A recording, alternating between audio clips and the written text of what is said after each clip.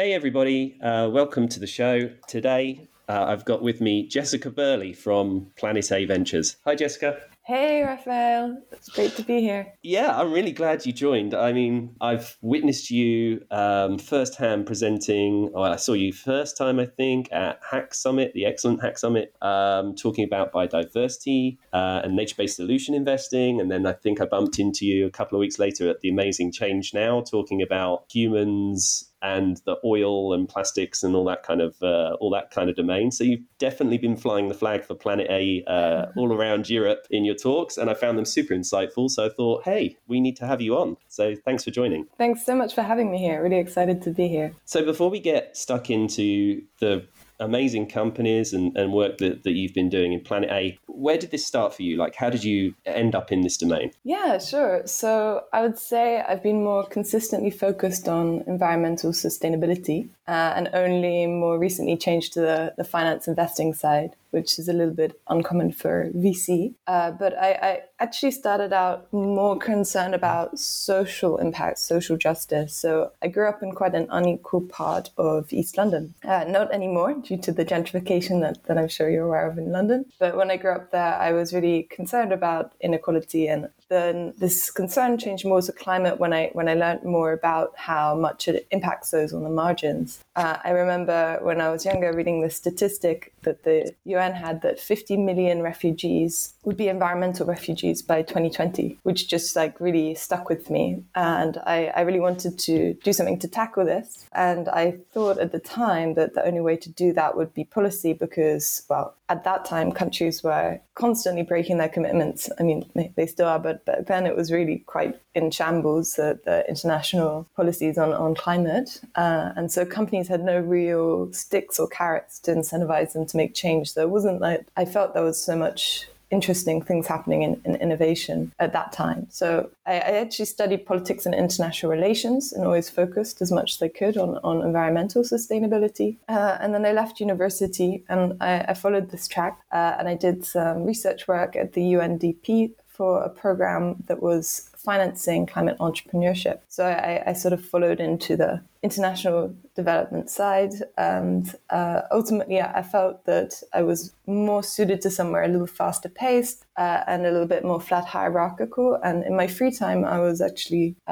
freelance writing the European chapter for the first textbook on cellular agriculture. So that's lab-grown meats, as I found this topic so interesting. And I got really quite blown away by how much one new technology could shift an entire market. And so I wanted to go into the more entrepreneurial side. And I also wanted to move to Berlin for personal reasons, but also because the self-starter scene there is just incredible, and felt like every third person I met was working in a startup, and it got me very excited by this space. So I followed the crowd and joined a circular economy startup in Berlin, and I really enjoyed it. But while I was there, they were not having the greatest success with raising capital. So it also brought to my attention how important finance and venture capital is to these early ideas getting propelled and brought into reality. And so I realized also that my time there was quite limited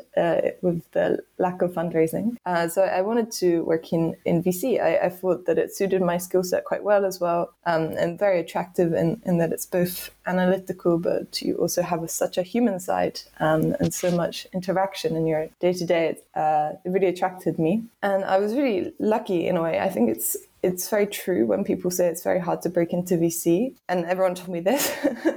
And I was really lucky to be connected to a man called Lawrence Leichner. So he's a Syrian entrepreneur. He founded Rebuy, which was Europe's largest electronics refurbishment platform, and then Tier Mobility, which you probably know at the time was one of the fastest growing European green tech unicorns. And he committed 100% of his stake in Tier to reinvest in the climate ecosystem. So he is really driven. He still is doing this. But I effectively was his first full-time hire to help build this kind of fund of his money from Tier from more angel investments into more of a fund, as we really shared this vision on how to tackle climate. And we made 16 investments in the year I was there, so I learned really a lot. And through this, I also met Planet A, and was super impressed by their unique approach to measuring impact, which I'm sure we'll touch more on later. And they were looking to expand their team. I was also looking for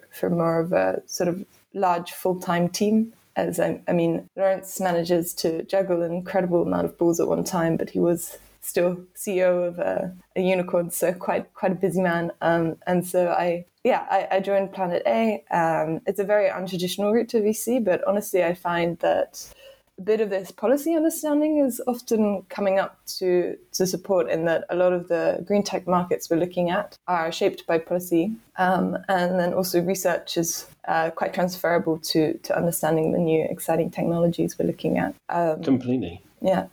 So I mean, for you then, you were more enticed and excited by the private market opportunity rather than sort of driving through the sort of public regulation side or political kind of negotiation side, I guess, and all which are also critical, right? But you found this more of an appealing route to make impact? Yeah, I still believe that supportive policymakers are incredibly critical to the transition. But I think that it's a slightly different landscape now, in that there is enough momentum in policy to create these opportunities in the private sector. And of course, we can't let that momentum drop, and it needs to improve. And I have so much respect for those working in this space. But for me personally, as a young person who wants to see my own individual impact in maybe quite a selfish way, that I'd love to be able to really, work with people on the front lines of making change. And it's a bit slower to start off your career in a big international organization, which of course shouldn't move hyper fast or let a recent graduate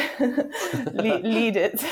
I don't know. I sometimes wonder if we could do with a lot more younger people at the top, to be honest. But just quickly, I think it's a very inspiring story for lots of young listeners or people that are really keen to get into VC. I mean, amazing the way the 16 investments in a year, that's a huge amount, first of all. But what advice would you give, or do you give to other graduates or people that are just really ambitious and want to break into this domain? Like, are there any takeaways from your experience? Yeah, I think mine is an untraditional route, but increasingly untraditional routes are being accepted in venture capital. But I would also say that venture capital isn't the only way to have change, and definitely very far from it. So my advice would be also to just really develop your own talent. If that's science, then that's really also a great route into venture capital, because I think increasingly we also need technical people to make the analyses of these very deep tech hardware, often startups that we're looking at. And so I think it wouldn't be to sort of try and focus on how to get into VC, but rather how to develop your own specific talent and use it in climate. And then often I think it's a bit easier to get into VC if you have actually worked in an operating role and been in startups and had impact that way as well. Yeah, that exposure, I think, is something VCs really look for, is someone who's also, maybe understood the startup journey and been part of some kind of early stage venture or growth stage scale up or something. That's quite valuable. And from the networking side, like, how did you first, did you have to kind of cold outreach to get this first kind of role, if you like, investment role pre-Planet A, or did it just really happen organically? It was honestly just extremely good luck. I knew someone who was working at Tier, who was also investing alongside Lawrence with his own family money, and I was sort of saying to a friend of his, actually, my dream job, thinking it would be just a general conversation about ideal dreams, and he was like, oh, well, I'll just connect you to the person that's doing this. So it amazing. Was very lucky. It's a case of like putting it out to the universe and it answered. Really. Okay, guys, everybody stay believers, because it's possible. Yeah, I think Gary Player, who probably no one would know, is an old golfer, and he used to say, the more I practice, the luckier I get. And I kind of like that because although there was a bit of luck, you were obviously already in circles or had put in a lot of graft to kind of get yourself in a position where you're having those conversations. So I think that it doesn't hurt to kind of, reach out to different people that are open to connecting. And I noticed you're open to connection on LinkedIn, which is really refreshing and nice, and how I think it really should be for VCs, because it's tough sometimes, I think, for founders when they're supposed to have some sort of warm introduction the whole time to anybody. But I think that's maybe part of what's attractive about this domain. There seems to be a lot of camaraderie and really amazing people who are slightly more collaborative, would you say? Or is that something you've witnessed in early stage venture for climate? Yeah, I obviously have a strong bias here, but it's definitely something that I often say, and I do believe. Maybe just first to touch on the LinkedIn, I think it's super important also to get a more diverse set of innovators to reach out to you if you're not just looking through warm intros. So that's why I'm trying to stay open to anyone via any route. And we also have on our website a way that founders can apply, and we look through every single one of those and give it each its due course of analysis. And then maybe on the more the ecosystem side, I definitely feel that, at least from my experience, which has also not been in generalist VC, so it's hard to speak to this, but it seems like a lot of us have a true, passion's not the right word, but a true mission to tackle climate. So there's a little bit more than just making profits, and so a peer wins in terms of getting a great innovation to scale, then this is really a win for us all in a sense, as we're getting closer towards our climate goals. So in a way, I feel that there is more collaboration and more mutual feeling than if we're all just looking for profit driven only. And in that case, it's a little bit more, I could imagine, at least, seeing as I've not worked in it, but a bit more competitive. You've never had to deal with that, so that is really inspiring to me to know that people can start a career and completely be impact from day one. I mean, yeah, this is just amazing, and how I hope it really just continues to accelerate. So you find yourself at Planet A. Thank you for taking us through that whirlwind tour of your early career. First of all, obviously, what a great name. There's no Planet B, so Planet A Ventures makes a lot of sense if you've ever seen the kind of activist cardboard cutout being held above their head, and there's no Planet B. So how did Planet A Ventures come about? I remember seeing something, I think, in early this year, like from TechCrunch, around you raising 160 million or something of that nature, and I was just like, whoa, this is awesome. So do you know a little bit about how that came to be? Yeah, absolutely. So we technically closed the fund in January, but it was, of course, a lot of behind the scenes work and a lot longer than this in reality. It sort of came together from Friedel Desner. So he founded a successful software company before, and then went on a sort of documentary making trip to India. He wanted to do something more in the media side, and just saw the absolute deprivation of the people there from climate disasters that was already occurring. So there was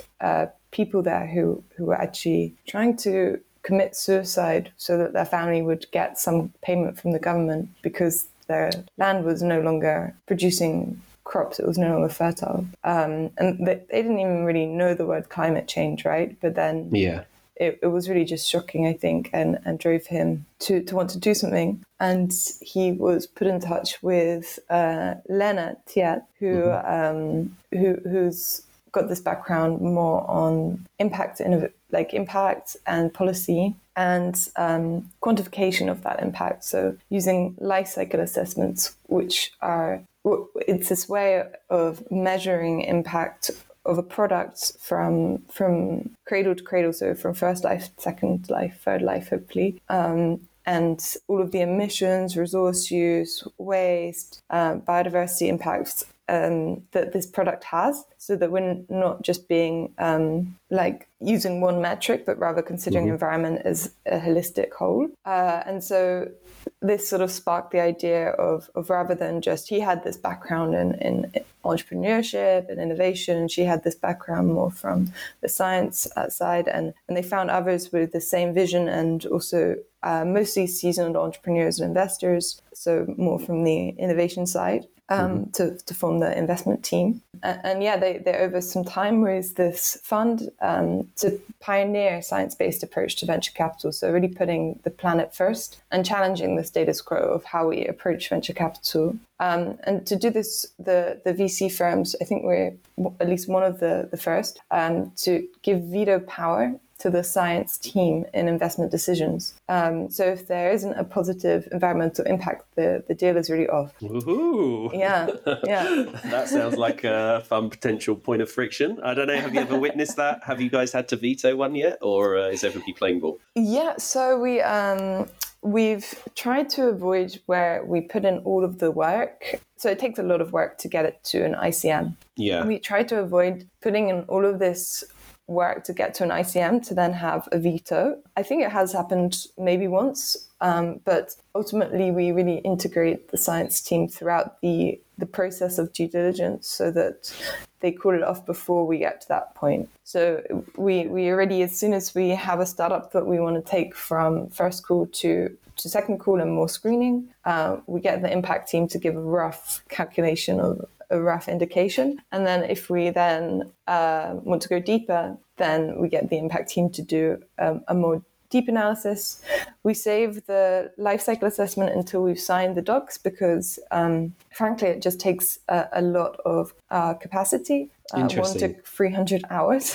Yeah, They're very long white papers, and a lot of hard work goes into them. So we don't want to, do them if we're to stop the kind of money from happening, basically. So you need the scientific guys to sign off, and then the life cycle assessment is kind of post completion or during completion itself to stop. Kind of, but that would be rather frustrating because these are quite substantial documents. I mean, they're 20 pages of scientific analysis of each of the investments. So, and they're publicly available. So you can go to Planet A Ventures website. You can take a look at one of the portfolio companies. ICM stands for Investment Committee Meeting, and basically this committee is basically signing off on the investment and then deciding, okay, this has got impact because the scientific team says it, and we love it, and we want it to do well, and we believe this is a good investment financially. And so then the investment happens, and then this life cycle analysis is done. Presumably, it doesn't end there. So,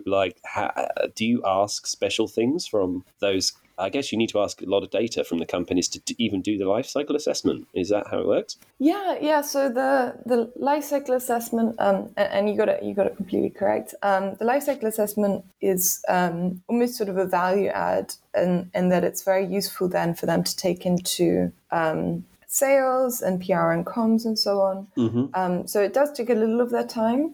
We try and do most of the work ourselves and keep our questions to the minimum that we can. But we're also an Article 9 fund. So that means that it's this EU regulation, so that it's a little bit more official that we're really making investment decisions with the consideration of impact. And so this has also more reporting requirements. We have to ask about D&I policies, ESG policies, and so on, and have a bit of reporting there. And we also work with the founders to help them set these. So we also believe that these are not just sort of box checking and red tape and so on, but rather that they're actually adding value. We've seen many reports on the value add of having more diverse teams on ESG, in effect, is just a shareholder risk issue. So it's actually reducing their own risks if they're compliant from an early stage. And so, yes, we do have some reporting requirements, but we also like to see it as some value add rather than just time wasting.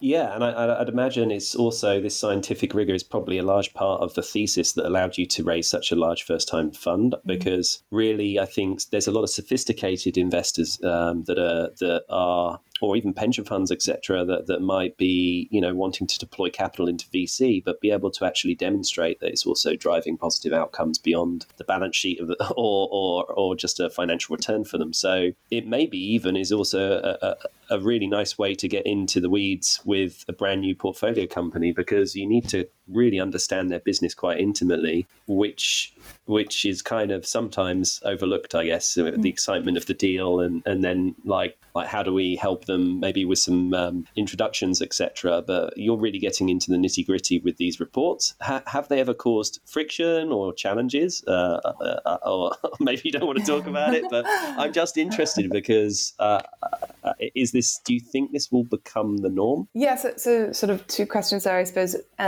Definitely it's caused friction, but this is not friction in a personal sense, but rather actually I would say very value adding to our due diligence process, in that we have one team whose job it is, even if we are all driven by impact, it's our job to find the most scalable solutions in this space. And it's the impact team's role to question that and not really care about the scalability, but only the impact. And so it causes a lot of really useful debates that get us closer and faster towards a decision. From where I sit, often I think of the impact team. I mean, they're obviously so much more, but they're really just a very useful resource in that they are very, very smart people with science backgrounds, looking into the deals that I find exciting, and often come across things a bit faster, because obviously a VC, your biggest constraint is time. You have so many deals all the time that it's very hard to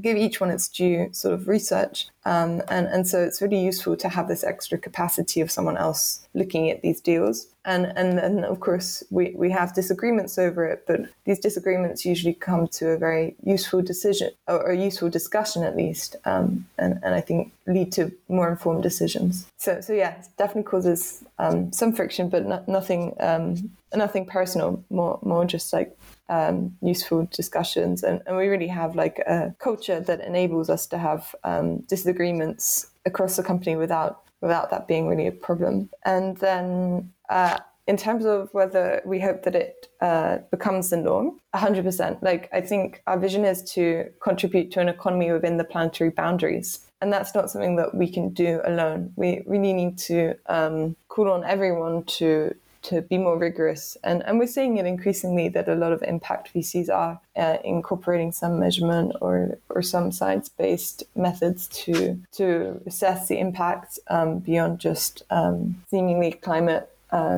Together, we're really, I think, much stronger in our ability to fuel these scalable businesses to try and fight this ongoing crises in environment. And you're not like sector or domain specific. You're a generalist fund. For people that are listening, like what kind of characteristics, what stage, what size, what location do you need to be in to approach Planet A, or what's Planet A looking for as for an investment? Happy to share. So yeah, we're generalists across green tech. So we look at it holistically, not just climate crisis, but we're in a greater planetary one of our biosphere, endangered by all of the crises of pollution, climate, biodiversity, and so on. But so we're looking across, divide this into sectors of climate mitigation, waste reduction, resource saving, and biodiversity protection. But we're looking across all sorts of different companies within that. Software as well as hardware. So we're quite unusual in that we're able to do quite a significant part of our fund in hardware, either being like hybrid solutions where it's hardware but enabled by software, or where it's like really deep tech hardware. And we invest from pre-seed to Series A, and we're looking for companies predominantly in Europe, as this is where we think we can bring the most value, as it's where our network is from. And does that answer most of your questions? It does mine. Okay, but you mentioned the planetary boundaries, and that's something that has definitely come up, a few times here. But I was just thinking, for someone that might be new to the podcast or new to this whole domain and interested in that, what are you talking about there? Yeah, so planetary boundaries is a framework to just describe the limits to the impacts of human activities on the Earth system. So beyond these limits, then the environment can't self-regulate anymore. So this isn't just talking about one aspect of pollution, but rather talking about all the different aspects that human activity can impact the planet. And there's some really nice research on where these lie. I'm not going to attempt to summarize it currently, as I think it would be better explained also by visuals, so you can find it online with a Google search, which I would encourage you to do rather than listen to my shoddy explanation. No, I think it's a nice explanation. Basically, there's a great visual, and Donut Economics is always a really good starting book, I think, for people interested in planetary boundaries, how the economy can transition into not only helping be more socially progressive, but also to make sure that we're building businesses that actually work for the future, rather than using up all our resources. So are there any sort of particular areas that I guess it's kind of fun to be generalist to a degree, in that you're not just doing one specific domain. So do you find certain areas of green tech more exciting? Are there areas where you see that you really would like to be investing that maybe are growing faster or are promising very exciting impact results and growth results for founders? That's a great question. I think it's worth noting that we also sectoralize between the investors in our investment team. So we get this deeper understanding of each sector by each taking a few different topics. And I'm looking at energy and transport. So that includes sort of heating and cooling solutions, as well as the renewable energy and long-duration energy storage and different transport mobility solutions. And I also look a lot at things to do with nature-based solutions and biodiversity and carbon markets and financial climate measurement tools. So there's a bunch of different things that sort of fall to my table anyway. But in general, these are the topics that I look at. Mm-hmm. I would say as a fund, the majority of our deal flow tends to be in climate mitigation, as this is just where the majority of innovators are working, and also where I think the majority of public attention is, which obviously enables scalability because there is more policy pressure, there is more public pressure, and so this is where we're seeing a lot of growth. That being said, we are also actively looking into water and biodiversity and other waste solutions. But so far, I'd say our portfolio is mostly, bar a few investments, mostly focused on climate mitigation. But all of them are really important from an impact perspective.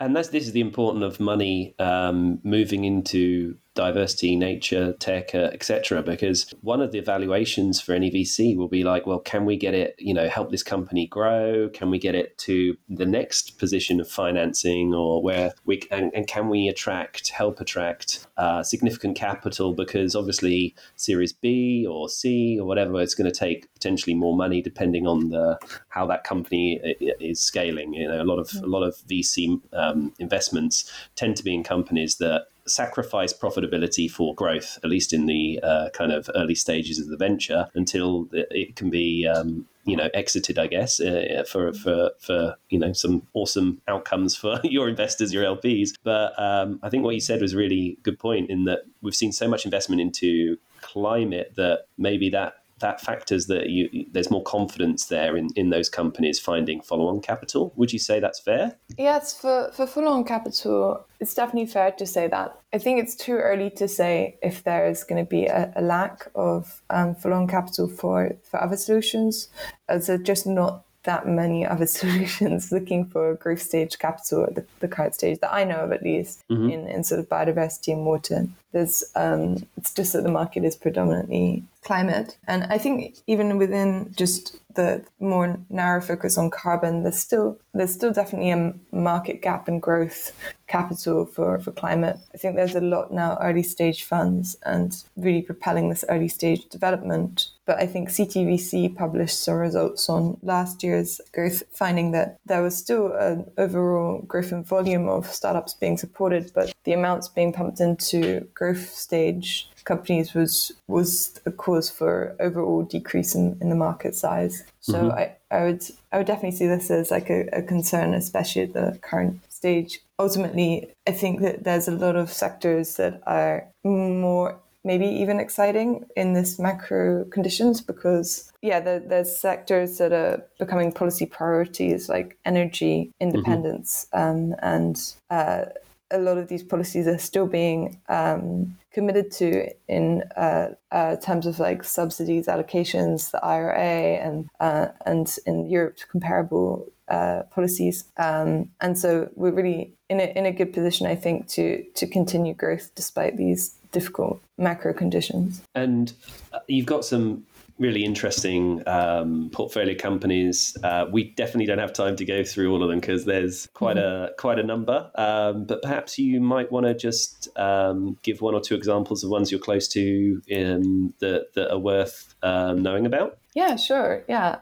So maybe on the energy side, an example of a deep tech hardware company is GA Drilling. So their technology gives us access to permanent supply of renewable heating and power by exploiting supercritical geothermal energy. So the team has developed a novel plasma drill. It's a new type of contactless drill that destroys hard rock using high-powered plasma pulses. And this means that we can really access geothermal in more places than just Iceland, but rather across 90% of the Earth, which is extremely exciting because, as we all know, renewables are generally intermittent, so wind and solar isn't there all the time, and we need thereby baseload, a constant energy, which historically we've got from nuclear, but mostly from oil and gas. And so geothermal could really meet this in a green way. And then maybe on the more transport side, we invested in Hived, which is a company offering a novel approach to delivery services and logistics,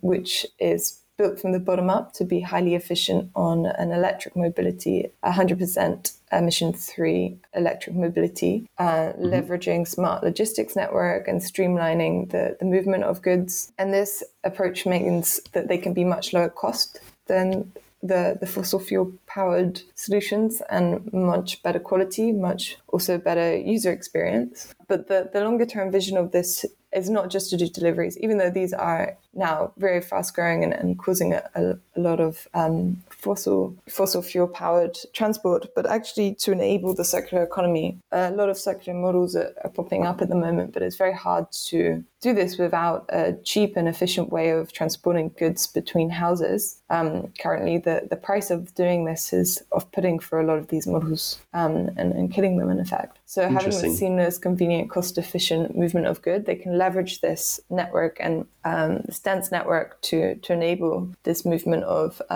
whether that be reusable packaging or sharing peer-to-peer or many different business models that are coming about in this sector. Super interesting. Yeah, I read somewhere about like how many parcels are like going to be delivered by, I can't remember the number, unfortunately, but like by 2026, it's something insane. So I think it's going to essentially double over the sort of the next few years in terms of the amount of people just want that convenience of clicking on a product or something, having it delivered. I love the idea of the vision basically supporting these companies to be much better at the circular economy side, because I've pretty much completely stopped buying stuff from Amazon. Certainly in Singapore, because you can order something and it just seems to be just its own sort of mini climate catastrophe in terms of the level of packaging that they put on stuff.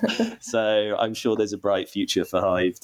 I mean, looking ahead, are there any goals or aspirations for yourself in Planet A? In terms of the portfolio or areas that you hope it expands into. What's your vision for the future? Are you feeling that we're going to see a big increase in venture in Europe and beyond? Yes, absolutely. I definitely see. So the vision for Planet A is still being discussed. I think there's many different possibilities, but we're really sticking to our core of propelling scalable businesses that can change the world effectively, and being an enabler to them. So we're also really working on portfolio support beyond just the giving them capital and letting them do their thing. We really want to be there and support them to help with talent acquisition and PR and comms and opening up our network and our LPs as well, which include quite a few different institutionals and quite a few great serial entrepreneurs to support where needed. So I think this part of Planet A is something that we've developed in-house, but now we're really getting to prove because So as we said, we only closed in January, and so we've made 19 investments now from also the first and second closing. So it's not that we did that in the last few months. Thankfully, that would have been quite tiring. But so now we're really getting to prove this value add as well. And I think, like, as a wider vision, we're always going to stick to this idea of pioneering science-based approach to venture capital. And then I suppose my own aspirations, is also the same. In effect, I'd love to get more involved and support these founders who we've done the work of finding and choosing, and now we get to really see flourish and grow. And it's really exciting to get to be part of that journey in a sense. Even if only contributing a small amount, we get to support as much as we can. It really is, and I think you're contributing a great amount, like from all the talks and things that I've seen, and just the interactions that I've had. So thank you for telling us your story. Thank you for taking us through your amazing sort of rocket ship career straight into venture, inspiring the next generation of female venture capitalists in the impact domain. And thanks for taking the time to take us through your learnings and your insights here. It's been a real pleasure to have you on the show, Jessica. The pleasure has been mine. Thank you so much for having me and for all of the really insightful and fantastic questions. Really enjoyed it.